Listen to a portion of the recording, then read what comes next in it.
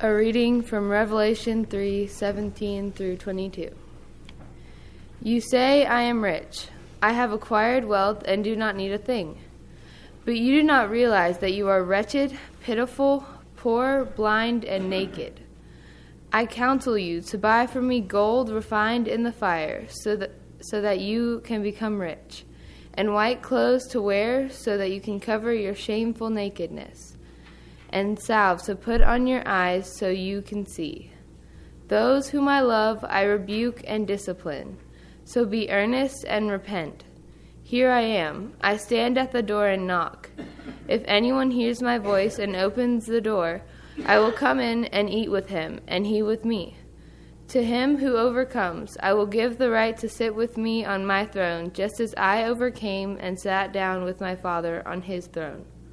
He who has an ear, let him hear what the Spirit says to the churches. The word of God for the world. Thanks be to God. Today is January 17th. Today, this morning, on January 17th, 20 years ago, 1996, what time is it? About 11 a.m., 3 hours ago, I got the call that my father died. I'll never forget, it was the days of beepers, and my beeper went off, and I was in the subway train. I got off the subway train to get on the phone of the station I was in Brooklyn. And I called my uncle, and then my uncle called me to tell me that the hospital called him to say that my father expired. I'm sorry, milk expires. You know, TV shows expire. People don't expire. People die. And the funny thing is, and the amazing thing about God is 20 years and 3 hours from my father's death, I get to preach. Not that I get to preach, but God knew that there would be healing that would be happening in my life over these 20 years. And that's what God does. God restores. God redeems. God renews.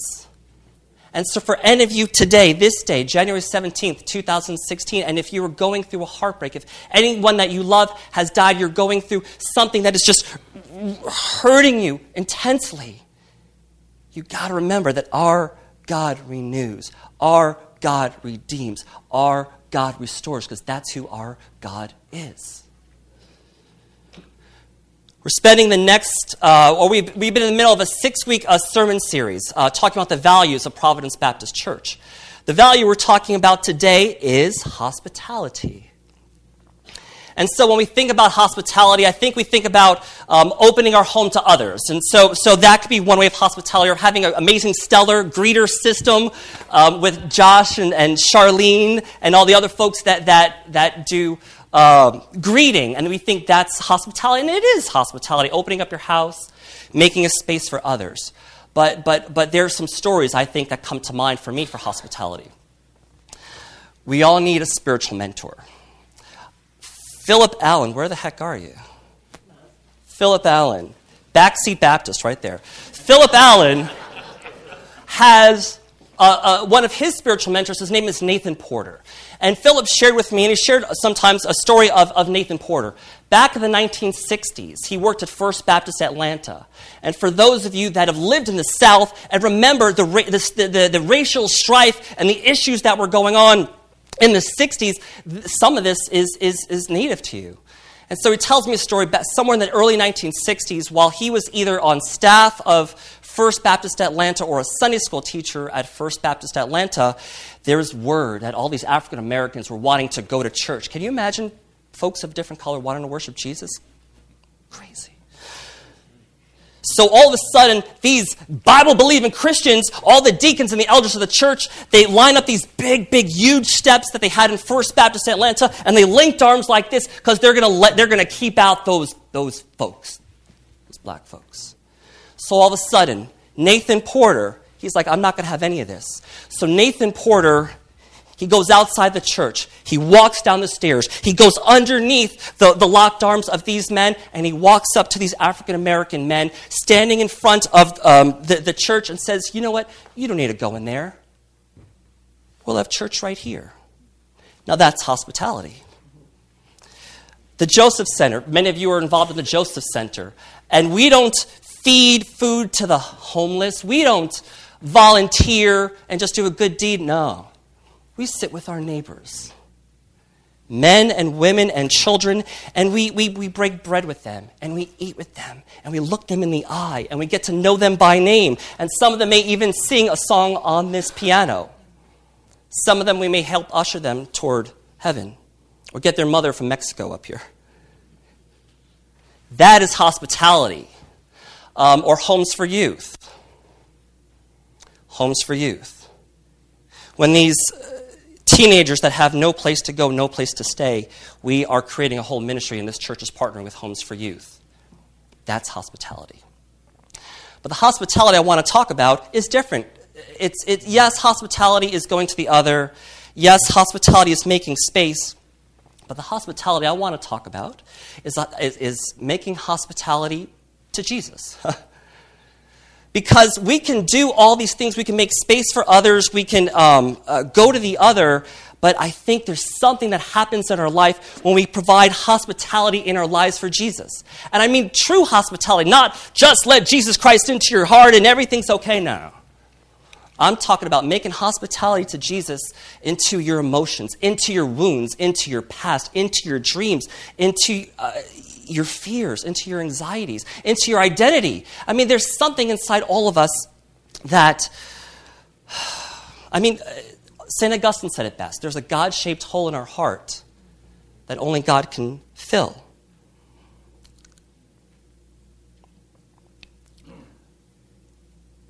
And why don't we, I guess, provide hospitality to Jesus? I think there are three reasons. One, especially in a church like this, I love y'all, but some of y'all, I'm one of them, we got control issues. And so I was hoping for a laugh, okay.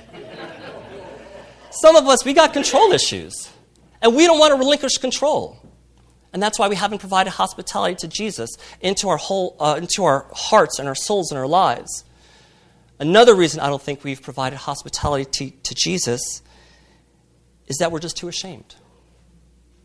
For some of us, we have some portions of our life where we're just too ashamed to invite Jesus there. We don't want him in that portion of our life, into that memory, into that hurt, into the pain, something that happened to us or something that we did, or there's just too much pain. Why the heck would we want Jesus to go, this perfect man, into this portion of our heart that we don't want to even see?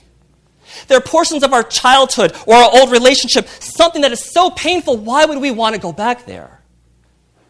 And so we don't provide hospitality to Jesus because it's too much pain, too much shame, or we just don't want to relinquish control. And we all have wounds. We all have wounds. Some of us have wounds from our childhood. Some of us have wounds that could have happened of a breakup of a relationship years ago, of a dream that fell apart. Some of us are anxious. And some of us have that gnawing feeling that we're not enough. We have that gnawing feeling that we're not enough. That's never God's intention. God came, Merlin Merritt, my father-in-law, his favorite verse, God came that we may have a full life, John 10:10. Or some of us are just slaves. Some of us are slaves to our emotions, or some of us are slaves to behaviors.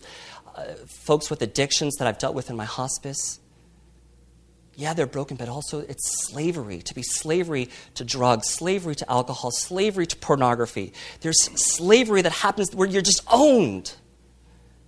And so why haven't we done this? I think it's a worship issue. Church, steeple, people. Worship is something that happens in a...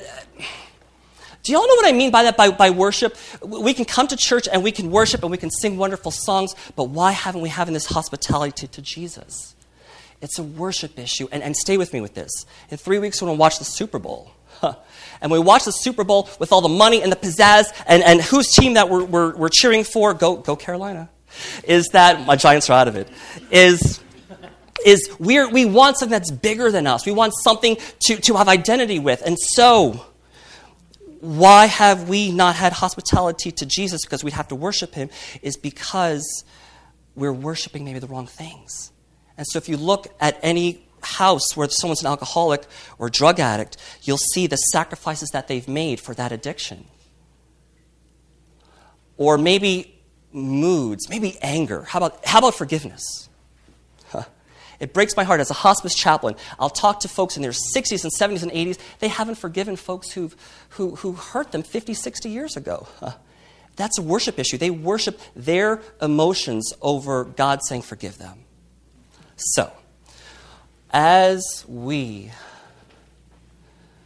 talk about providing hospitality to Jesus, to our souls, to our church, to our emotions, to our relationships, to our past, to our wounds,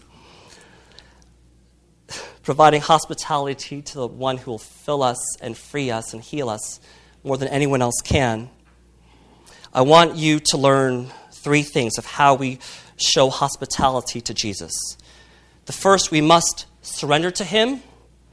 Second, we must partner with him. And third, we must repent to him.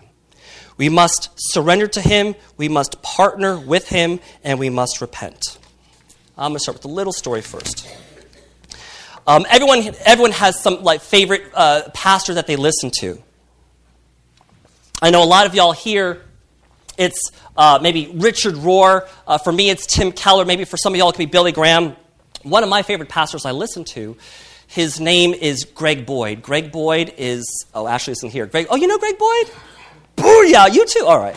So Greg Boyd, he's a pastor in Minneapolis, Minnesota, of Bethel Church out there. Aside from being a pastor, he was also a seminary professor. He was a seminary professor at Bethel Seminary. And for those of you that know this, he was fired by John Piper. That might mean something to y'all. Never mind.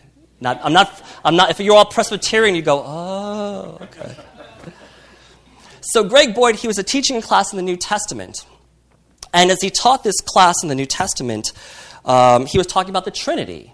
And the Trinity, as Christianity, Orthodox Christianity believes, is Father, Son, Holy Spirit.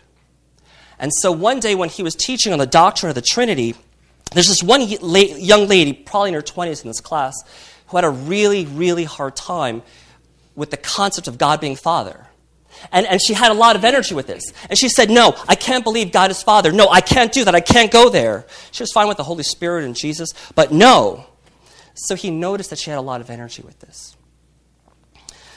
So he knew there was more to the story. So he invited her to his office, and he sat down, and he goes, tell me about this. Tell me about your feelings about God being Father.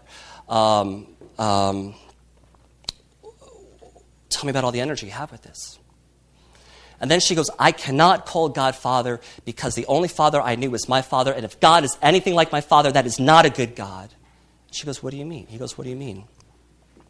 And she would say how her father was an alcoholic, a drunk, toxic, violent, abusive. And so there were many nights that he'd be out at the bar, and he would come home, slamming his feet around the house, walking upstairs, and he would go to her room and just start whacking on her and taking all his anger out on her, and cursing her out and just being violent and destructive and toxic. And she says, if that's what God as Father is, I want nothing to do with it. And so as any good pastor does, he listened to her, he gave her space, he showed her hospitality. And he says, I don't blame you. If that's what you think a father is, why would anyone want to call God Father? I don't blame you. He goes, it sounds like you got some healing to do. He said, maybe there's some counseling you may need to do to heal your heart. He goes, but I want to offer you an idea. He goes, I want you to maybe use your imagination right now when it comes to God. So he says, I'd like you to surrender this memory to God, surrender this memory to Jesus, but also to, and please hear this, to inject him into that story. To inject Jesus into that story. I want you to inject Jesus into that story. And so one day, as she was kind of mulling over what he said, mulling over that story of what happened, as she mulled over that story of what it was like to be a little girl, because when her dad would come home and start beat her up, she eventually learned she would go to the bathroom on the second floor, hide underneath the sink, in the cupboard underneath the sink, so he wouldn't find her. He eventually did find her. And so when those memories of being hurt and abused by her dad as a little girl were flushing back, she was like, okay, I'm surrendering this to God, but that wasn't working, so she started to inject Jesus into the story. And so as she kind of reimagined that story as a little girl, she saw herself underneath the sink in the cupboards with the cupboard shut in the dark. And instead of hearing these drunk footsteps coming down the hallway, all of a sudden she heard or she imagined the sweet, beautiful footsteps of Jesus kind of coming down the hallway. But not only that, she kind of had him playing hide and go seek. We'll call her Mary. And he was going, Mary, where are you? Where are you? I'm going to find you. And then all of a sudden the footsteps got closer. Then all of a sudden she heard the footsteps walk into the bathroom. And then all of a sudden she heard Jesus imagining in her mind, crouching down in front of that little cabinet underneath the sink. And then all of a sudden, Jesus had his eyes wide open and this big, beautiful smile at her. And he goes, there you are. I found you. And then he grabbed her up, hugged her, and says, I love you. And I got you. And I'm never going to let you go. That is who Jesus is. Can you imagine the healing, the comfort, the peace that this gal had? And while it may seem like a trick that you're doing, I don't believe it's a trick with your mind when you believe that Jesus is alive, when you believe that he is good, that he will never hurt you. For many of us, there are some hurts and memories that we must submit to him. In verse 20, which I said during the children's sermon, Scripture says, or Jesus says, here I am. I stand at the door and knock.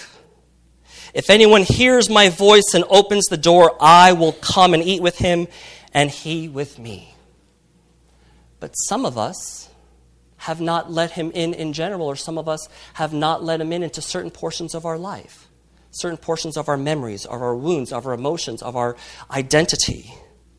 And it's not that we're bad people. It's not that we're bad people, that we haven't provided hospitality to Jesus into our souls, into our hearts. It's not that we're cold.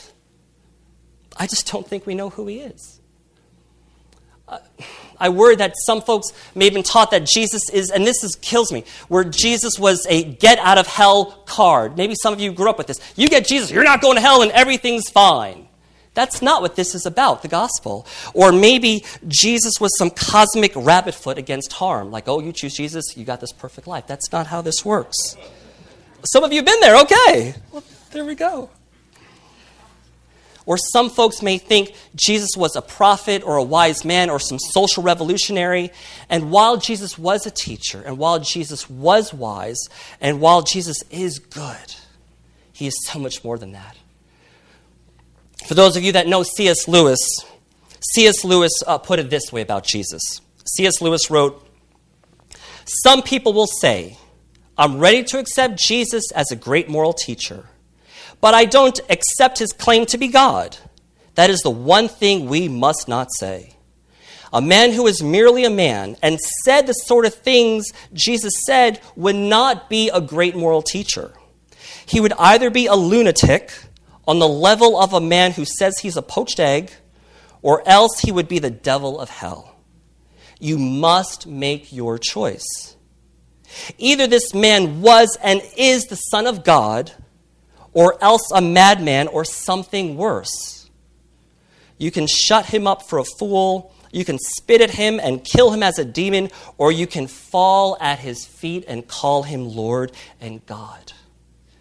But let us not come with any patronizing nonsense about his being a great human teacher. He has not left that open to us. He did not intend to. My goal is my deepest hope is for all of us, for everyone, to see that Jesus loves us more than we can imagine. That he will never hurt us, that he was sinless, he rose from the grave, and we remember that he's alive. And to put Jesus in his place, Brené Brown is a great writer, and I love her stuff. Or there's Socrates or Confucius, and they give advice. When Jesus tells us to do something, it is not advice. It is what we do. There's a quote I read recently in a book that said, and this kills me. It says, Jesus' own self-understanding did not include thinking and speaking of himself as the Son of God, whose historical intention or purpose was to die for the sins of the world, and his message was not about believing in him. To me, that is unequivocally wrong. He did know who he was. He did die for our sins. That is clear all through Scripture. And it's not, and there's some folks, I went to Union Theological Seminary. Charles? Never mind. Hi. Okay. And Union Theological Seminary would say, oh, you've got Gospel of John, who would think Jesus being God, blah, blah, blah. No. The Synoptic Gospels, Matthew, Mark, Luke, all point to Jesus of who he is. You look at all the letters of all the folks that wrote the stuff in the Bible, from Peter to John to obviously Hebrews. The whole Bible is pointing toward who he is. Paul in Philippians 2 wrote, though he was God, he did not think of equality with God as something to cling to. Instead, he gave up his divine privileges. He took the humble position of a slave and was born as a human being. When he appeared in human form, he humbled himself in obedience to God and died a criminal's death on a cross. Therefore, God elevated him to the place of highest honor and gave him the name above all other names, that at the name of Jesus every knee should bow in heaven and on earth and under the earth. I was talking to a volunteer. For those of you that don't know, I'm a hospice chaplain at Four Seasons Hospice. And I was talking to one of my volunteers just earlier this week. And she was telling me Bible studies that she was doing and saying, all religions are the same, and you just need to be nice, you just got to be good. But you know what? That's even one of the first things. How good you have to be. How good you have to be loved by God. Okay, or let's look at logic.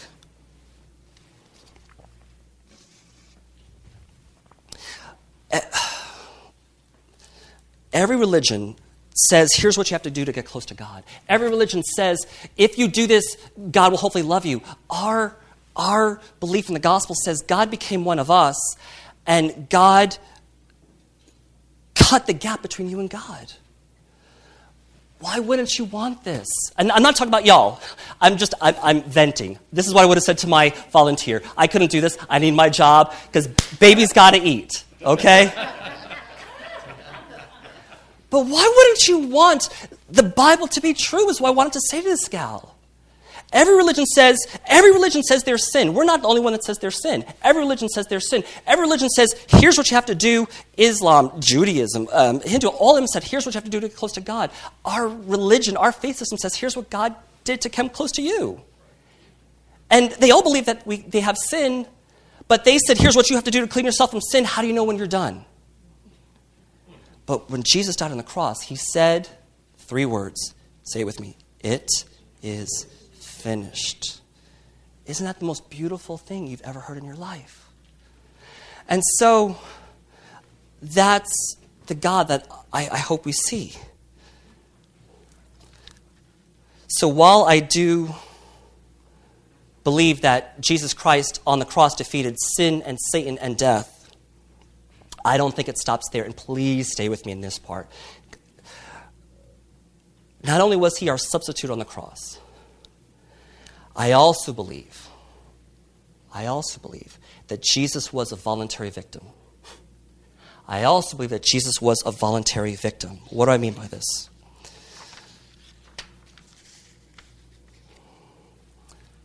Jesus went through what we went through. And some of you may be going through this now. Jesus went through heartbreak. He went through emotional pain. He went through physical pain. He went through estrangement. He went through horror. And why? And if you say to me, oh, to die our sins and to die on the cross, okay, but I don't think that's the whole answer. Jesus was a voluntary victim. He went through all these hellish, horrible things voluntarily by choice, because many of us will go through hell and hurt and pain not by choice. Many of us are going to go through estrangement. Many of us are going to go through people betraying us, people hurting us, people abusing us, dreams being dashed.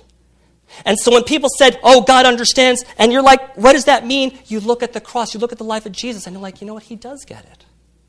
This is good. This is a good God who voluntarily chose to be a victim, because many of us who may have gone through somehow being a victim, we didn't have a choice.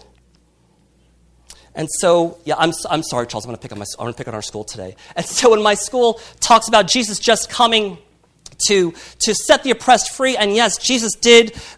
He went to the outcast and he went to the oppressed. But you know what? The true God of the Bible knows what it's like to be oppressed. We're in North Carolina. Slavery probably occurred right on this land. What use is a Jesus who's just going after the oppressed? What use is he for slavery 200, 300 years ago? But what if Jesus really is God who became man, who went through literal hell? And so when those slaves were on the ships, torn from their homes, coming here, going through all kinds of hell again, Jesus can do just as Ann Voskamp said in the quote, "The Word has nail-scarred hands that cup our face close, wipe away the tears running down, has eyes to look deep into our brimming ache and whisper, I know, I know. It is the eyes of the God-man who came and knows the pain."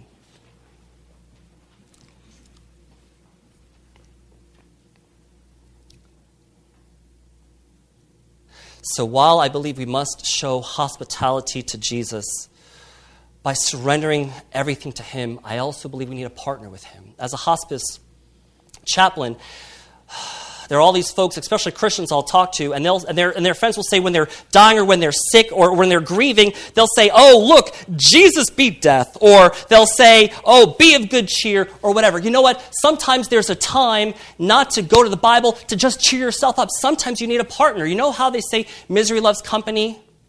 It's different when it's with God.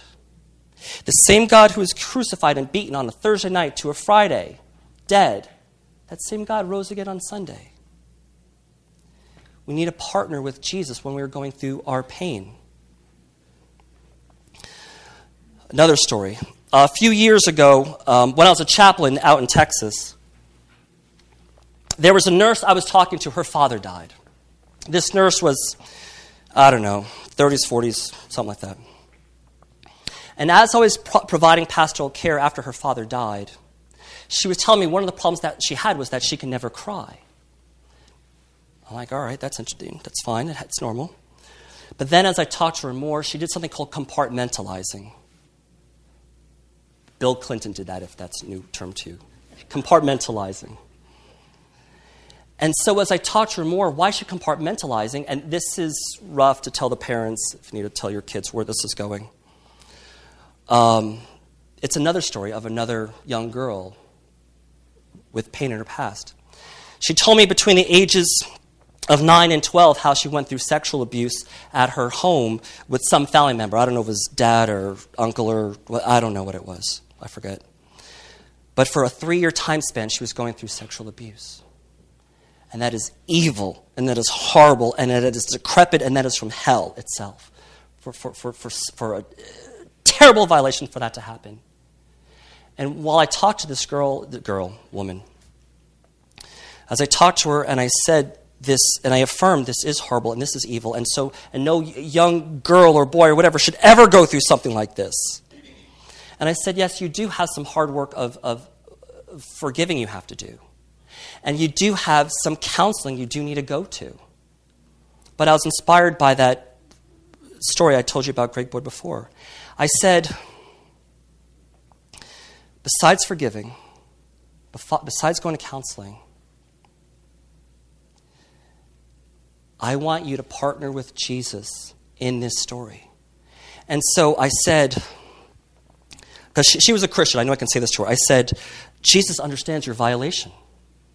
I said, just as the nails went through Jesus' hands and the nails went through Jesus' feet and the spear violated his body, in the same way you were violated and you were overpowered by someone that overpowered you by evil intentions. The same thing happened to Jesus.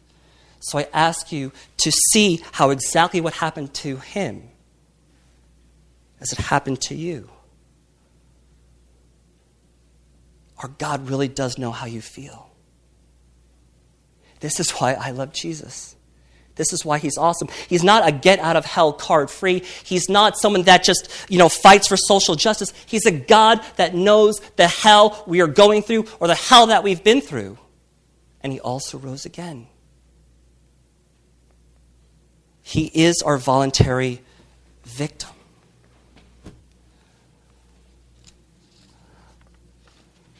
There's something very isolating about going through pain. And maybe some of you are going through really horrible pain today. Maybe pain from a relationship, pain from a dream that hasn't come true. And there's something really, really, really isolating about pain where no one understands. And you may have some great pastors that may take care of you, but sometimes even the best pastor may not fully understand. But when Jesus is on the inside, someone really understands.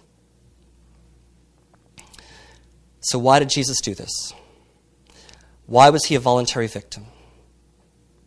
He did it for us. He did it for us. Hebrews 2:2 says, "For the joy set before him, he endured the cross, scorning its shame, and sat down at the right hand of the throne of God." Whatever pain you have gone through or will go through, I ask you to partner with Jesus in that pain. Revelation 3:21, as Martha, right? Did I get the right Smith child? Okay, Martha read today, says, "To him who overcomes, I will give the right to sit with me on my throne, just as I overcame and sat down with my Father on his throne." I believe we need to show hospitality to Jesus by partnering with him in our past, partnering with him in our present, partnering with him in our future, because we will all go through pain. And our God voluntarily went into pain so we would never be alone in our pain. The last thing, as I mentioned, we need to do, we need to surrender to him, we need to partner with him, we also need to repent. So,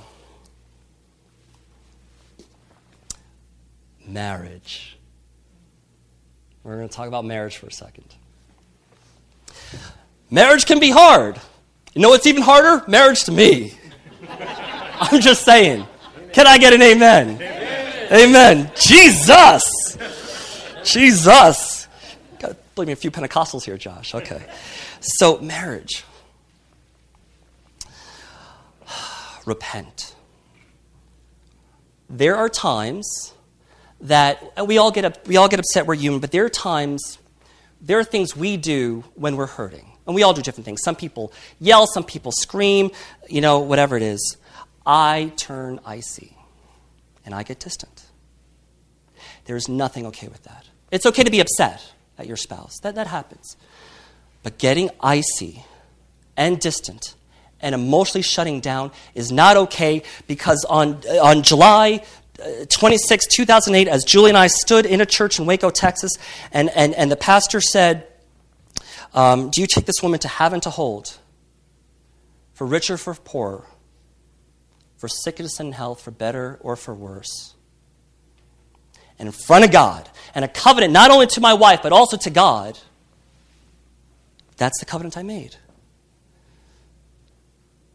And so when I get upset, and I get icy, and I get distant, and I shut down, that is idolatry. That means that my emotions, my opinions on how I treat my wife becomes my God. And that's not okay. And so we all do these things. And it's not just marriage. It could be other things where we choose our emotions, our behaviors in a way where we think we have the final answer. And if we're following Jesus Christ, we follow his ways. He's the boss, not us. I mentioned pastors that influence us. Pastors influence me, and if any of you are in my Sunday school class, you'll know the name, and I'll look at my other Gordon Conwell. Well, I'm going to apply. Tim Keller. Tim Keller influences me. And Tim Keller wrote this book about marriage. And it is quotes like this that I need to anchor me in the gospel. He wrote, "We must say to ourselves something like this: well, When Jesus looked down from the cross, he didn't think, I'm giving myself to you because you are so attractive to me. No, he was in agony, and he looked down at us, denying him, abandoning him, and betraying him. And in the greatest act of love in history, he stayed. He said, Father, forgive them, they do not know what they are doing. He loved us not because we were lovely to him, but to make us lovely. That is why I'm going to love my spouse. Speak to your heart like that, and then fulfill the promises you made on your wedding day. I'm going to repeat a little bit of it. He wrote, he was in agony, and he looked down at us, denying him, abandoning him, and betraying him. And in the greatest act of love in history, he stayed. He loved us not because we were lovely to him, but to make us lovely. I am not the boss of how I treat my wife in my marriage. Jesus is the boss. It is something I need to remind myself every single day. And so the word repentance is from the Greek word? Okay, yay. Love having pastors in the front row. The word repentance is from the Greek word metanoia. And so some of y'all may hear the word repent, and you may think, okay, repent means feel like a jerk. No. The word repent, it's a military term, metanoia, and essentially what it means was when you had a whole cavalry, a whole regiment of these Roman soldiers going in a direction, when their leader, the captain or whatever, when their leader saw that they were going into danger, he would say metanoia, which means turn around and go the other way. So when I'm thinking I'm boss on my attitude and my behavior that doesn't look like God, doesn't glorify him, does not look like the gospel, I need to repent because I'm going into danger. Being icy cold, being emotionally distant is going into danger. But forgiving and loving and dying for your wife as Christ died for the church, that's the gospel.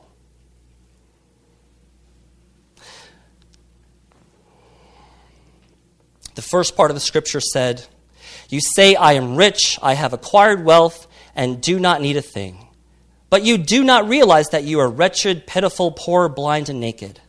I counsel you to buy from me gold refined in fire, so you can become rich, and white clothes to wear, so you can cover your shameful nakedness, and salve to put on your eyes, so you can see me. Those whom I love, I rebuke and discipline, so be earnest and repent. My deepest desire is for you to see Jesus for who he is and to show him hospitality by making space in your actions, by making space in your wounds, by making space in your anxieties, by making space in your dreams, by making space in your hopes, by making space in your daily routine. That is the hospitality that I believe that truly matters. It is what changes a life.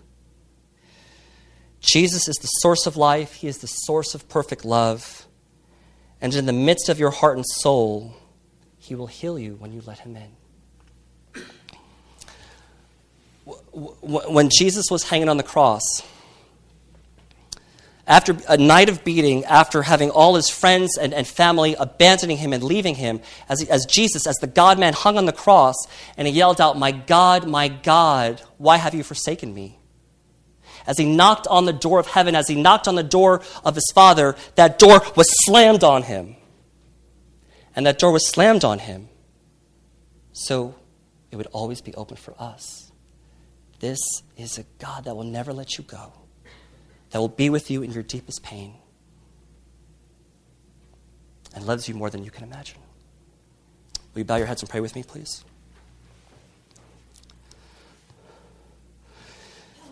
If you haven't asked Jesus to be the Lord, the Savior, the King, the love of your life, your past, to be the ultimate fulfillment of your heart, I ask that you surrender your life to him today. We have all tried to keep control of certain aspects of our lives, and it has ultimately caused devastation. I ask you to surrender what you have never surrendered to him: your wounds, your abuse, your broken heart, your fears, your anger, a grudge, a disappointment you have never gotten over. If you haven't been baptized, I ask that you make that commitment or give your life to him today. And that God who is alive loves you more than you can imagine, and he will truly never disappoint you. Amen.